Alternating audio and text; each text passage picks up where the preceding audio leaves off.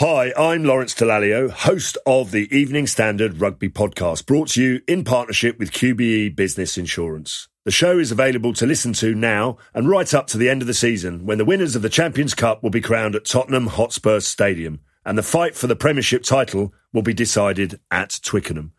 QBE is one of the world's leading insurers, and they will help your business build resilience through risk management and insurance solutions. Subscribe and download now wherever you get your podcasts. Thanks for listening. ES Audio. From the Evening Standard in London, I'm Mark Blunden, and this is The Leader. It's an honour to be elected as leader of the Conservative and Unionist Party. I'd like to thank the 1922 committee, the party chairman, and the Conservative Party for organising one of the longest job interviews in history. Thank you very much.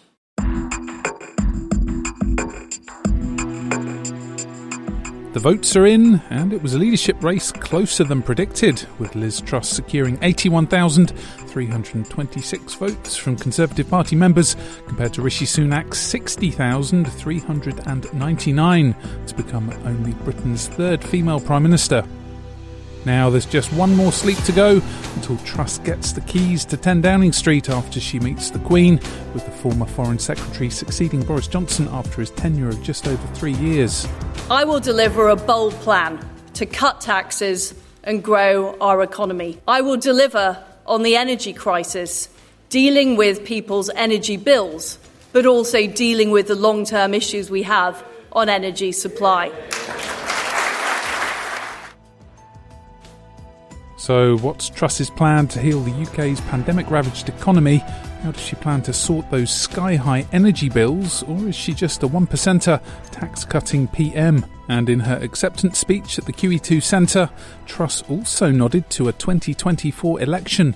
To unpick the latest developments and what's top of Truss's in-tray, we're joined by the Evening Standard's Deputy Political Editor David Bond. So, David, could you run us through the mechanics of what happens next? Well, hi, Mark, on this momentous day. We've been waiting a long time for this, haven't we? This Tory leadership contest seems to be going on forever. And, you know, we had the whole process before with the MPs choosing the two candidates who would then go to the national convention to the rest of the country and the Conservative Party members in the country. And that's all taken weeks and weeks. But finally, we have the result. Liz Truss is the new Conservative Party leader. And until tomorrow, she is not actually technically the new Prime Minister. Boris Johnson is still Prime Minister for one more evening until tomorrow morning. So the mechanics of it are that he will make a speech, a leaving speech in Downing Street tomorrow morning. We expect around about 8:30 in the morning. And then he will go to Balmoral, where, as we know, the Queen is staying because she has these mobility issues. She's not going to come back to Buckingham Palace, as is normally the custom on these occasions. She will then meet Boris Johnson, who will formally hand in his resignation as the PM. And then shortly afterwards, Liz Truss, now as the new Tory party leader, will go and have her own first private audience with Her Majesty.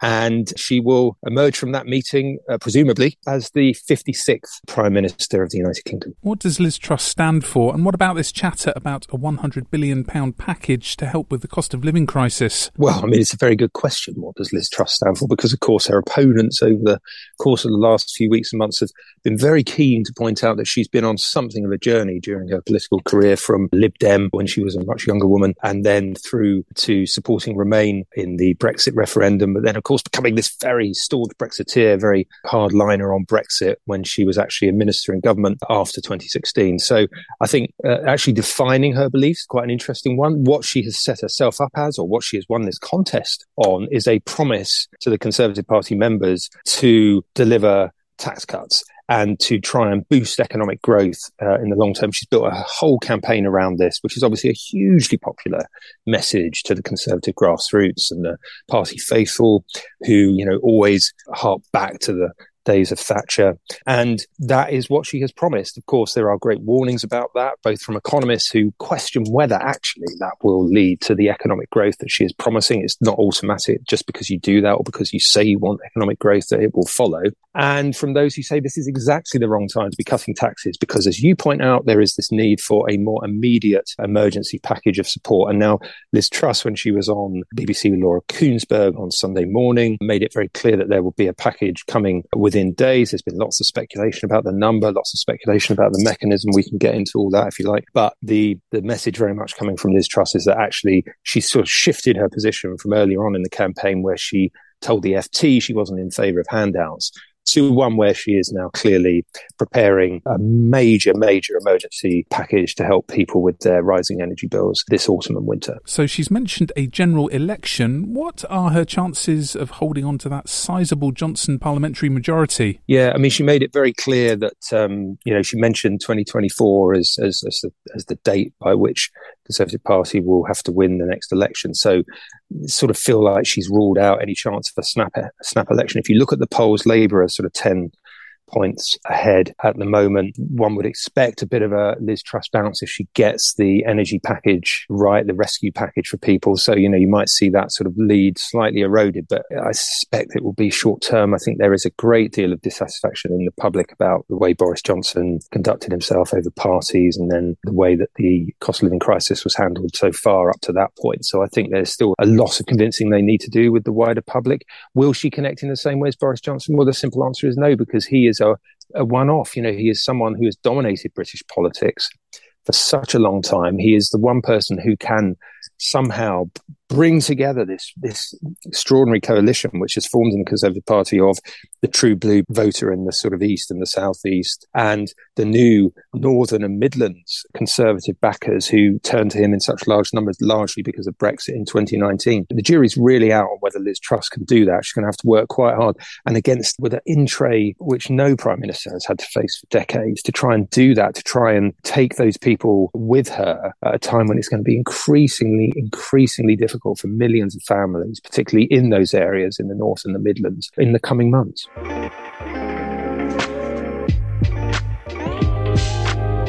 Let's go to the ads. Coming up, what will a Truss cabinet look like? And what happened for Rishi Sunak? Why not hit rate and follow in the meantime? Life is full of what-ifs. Some awesome, like what if AI could fold your laundry? And some, well, less awesome, like what if you have unexpected medical costs?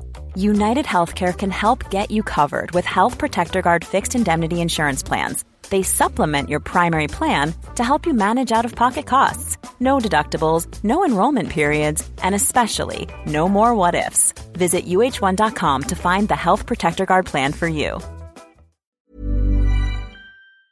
Hi, I'm Lawrence Dallaglio, host of the Evening Standard Rugby Podcast, brought to you in partnership with QBE Business Insurance. The show is available to listen to now and right up to the end of the season, when the winners of the Champions Cup will be crowned at Tottenham Hotspur Stadium, and the fight for the Premiership title will be decided at Twickenham.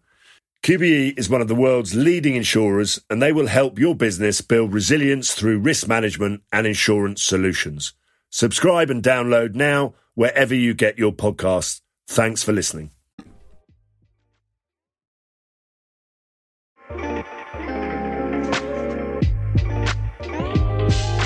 Now, party politics aside, David, this is a historic moment with only our third female Prime Minister. There's definitely something to celebrate there, and Labour would, take great note from this, because we're still waiting for the first female leader and Prime Minister of that party. And if you look at the diversity in Boris Johnson's cabinet and the likely diversity from an ethnic point of view that Liz Truss is likely to pursue with her new cabinet, you would look at the Conservative Party as being far more progressive in that sense. But then the flip side of that is that from a sort of political, ideological point of view, lots of people are looking at this first cabinet that we expect, with people like Kwasi Kwarteng made Chancellor, Suella Braverman possibly becoming Home Secretary, Jacob Rees-Mogg going to business. You're looking at perhaps one of the most right-wing cabinets in many, many years for a Conservative government. So in one sense it is, as I say, very progressive. In other senses, it's going to be quite right-wing and quite different in that sense. So do you think more of a focus on law and order? I think so. Of course, Priti Patel was pretty hardline. If it is Suella Braverman, then we can expect a sort of continuation of that, particularly on immigration. Liz Truss did make, as did Rishi Sunak to be fair, but did make quite a big play of law and order, and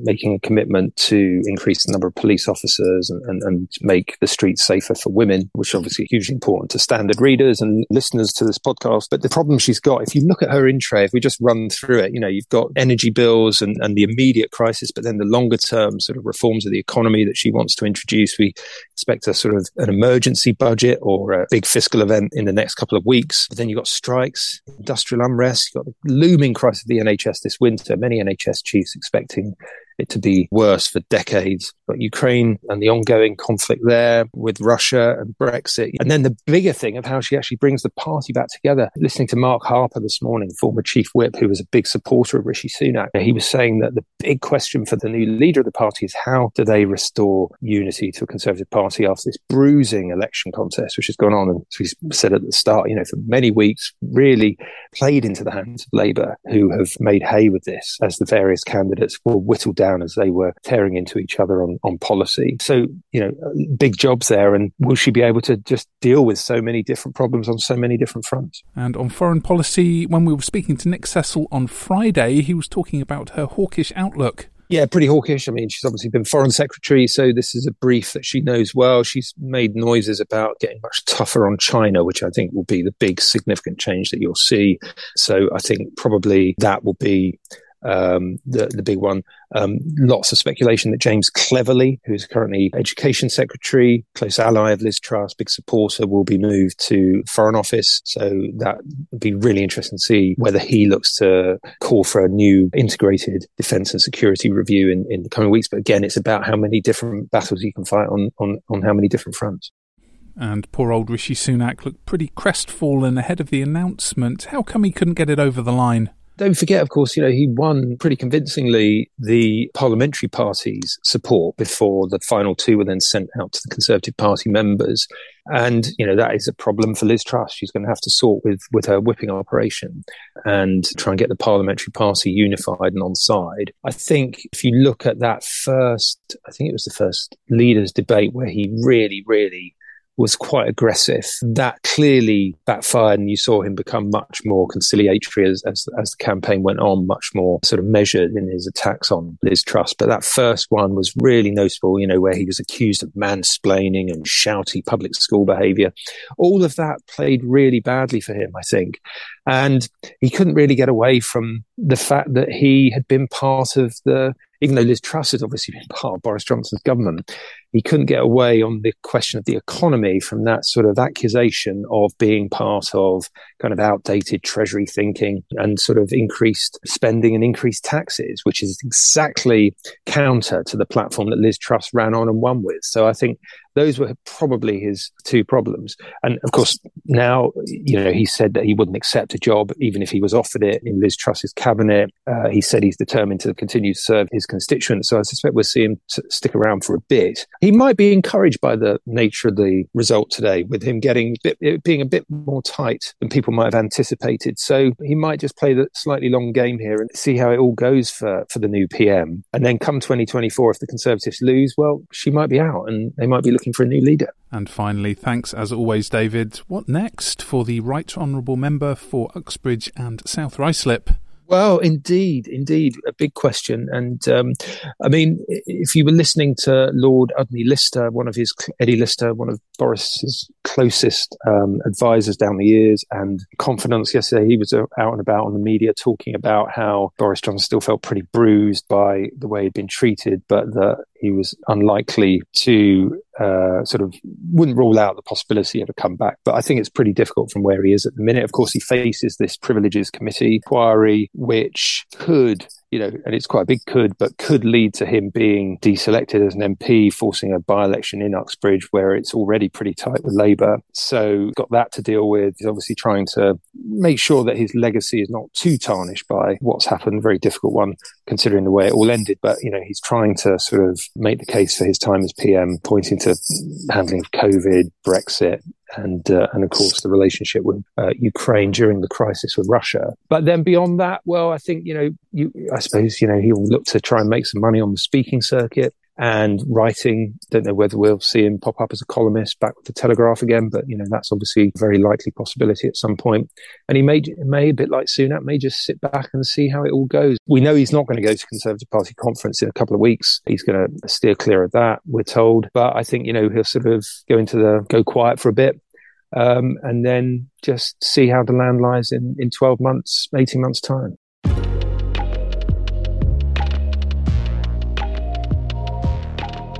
There's more on this story in the Evening Standard newspaper and online at standard.co.uk. That's The Leader. We're back on Tuesday at 4 p.m.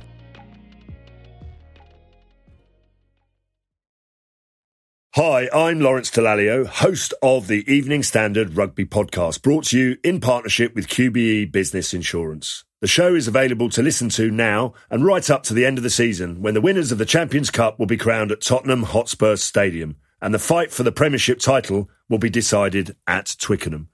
QBE is one of the world's leading insurers, and they will help your business build resilience through risk management and insurance solutions. Subscribe and download now wherever you get your podcasts. Thanks for listening. Planning for your next trip? Elevate your travel style with Quince. Quince has all the jet-setting essentials you'll want for your next getaway, like European linen, premium luggage options, buttery soft Italian leather bags, and so much more. And is all priced at 50 to 80% less than similar brands.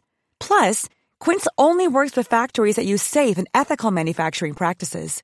Pack your bags with high-quality essentials you'll be wearing for vacations to come with Quince. Go to quince.com/pack for free shipping and 365-day returns.